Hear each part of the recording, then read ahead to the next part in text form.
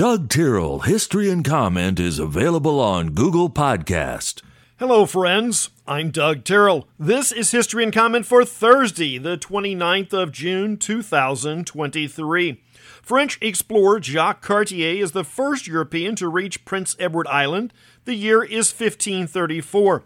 If you're not familiar with your Canadian geography, Prince Edward Isle is one of the 4 provinces on the Atlantic coast. In some ways, Canada was laid out much like the States were. In the early days, jurisdictions were smaller, and as they moved west, they became larger. PEI is their version of Rhode Island, very small and very old.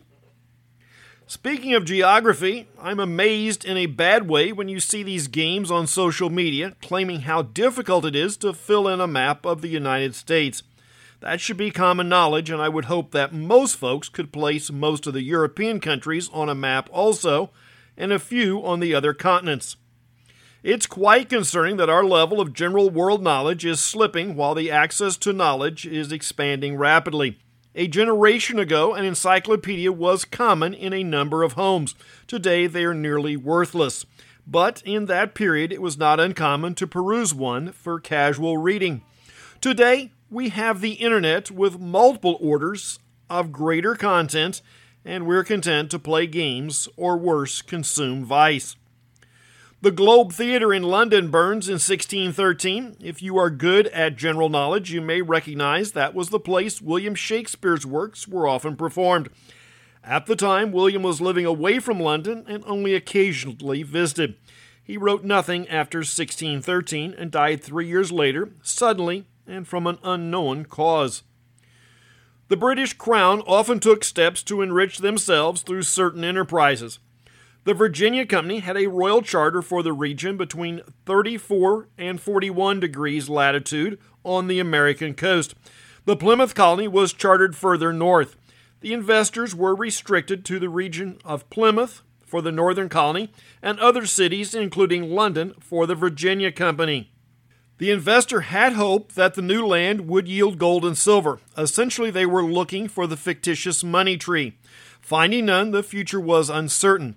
The natives did use a plant that was foreign to the Europeans, tobacco, and the plant found a market in Europe. Colonist John Rolfe found that Caribbean varieties of the plant more desirable and began growing them in the colony.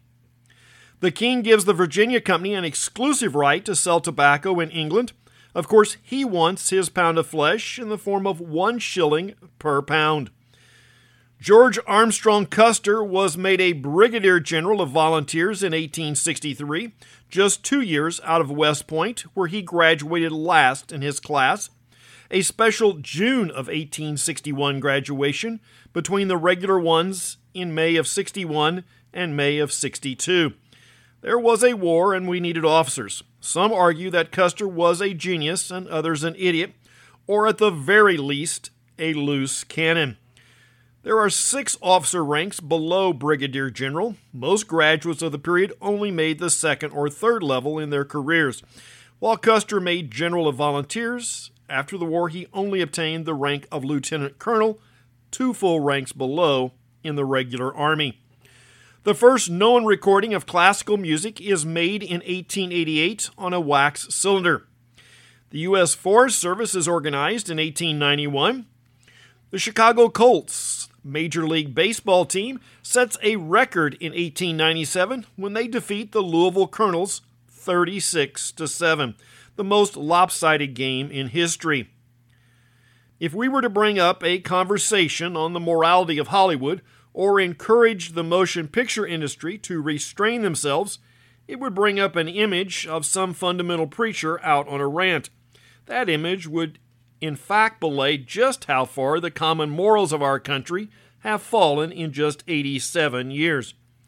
In 1936, Pope Pius XI issues an open letter discussing the obligations of the industry to not lower the morals of society, nor encourage the disparagement of them. Today, that's nearly the exact position the industry has taken. In Detective Comics number 38, mobsters kill a circus high-wire act known as the Flying Graysons, leaving about a 9-year-old Dick Grayson an orphan. The youngster knows the accident was sabotaged by the mob and wants to go to the police. Batman intervenes and takes the boy in. The year is 1940, and if you're up on your older comics, Dick Grayson is the real name of the alter ego Robin. In the 1960s television version, Dick Grayson was played by Burt Ward, just 20 years old when he auditioned for the role. He points out that he was paid the minimum wage for the Screen Actors Guild and was required to do many of his own stunts. For one, the stuntman was getting paid more than he was. Legislation is signed in 1956 to officially create the interstate highway system. Today, it would be impossible to construct such a project. First, it would be litigated for decades and billions of dollars. Secondly, public works projects in the United States are far more expensive than any place else in the world. One factor is federal contracts have a prevailing wage clause that routinely drives up the cost. 36 years ago, a painting by the Dutch artist Vincent van Gogh sells for $20.4 million. Today, Van Gogh is respected for his work. Please note that he died in 1890. Not commercially successful in his lifetime, he struggled with severe depression and poverty, which eventually led to his suicide at the age of 37. This is the simple fact. Rare is the artist that is highly respected or reimbursed within their own lifetime. Film and music would be a notable exception. There, the prevailing condition is too much money and fame rot the brain, stripping it of all common sense. It seems to be a good day for earthquakes in California. In 1991, there is a 6.0, serious but not major unless your home is affected. Then a year later, 2 strike, 1 rated at 7.4 on the Richter scale. The famous scale is logarithmic. A 7 is 10 times the power of a 6, and 8 would be 100 times. Apple releases their first mobile phone, the iPhone, 16 years ago today. That's History and Comment for the 29th day of June. I'm Doug Tyrrell. Now, go do something worth remembering.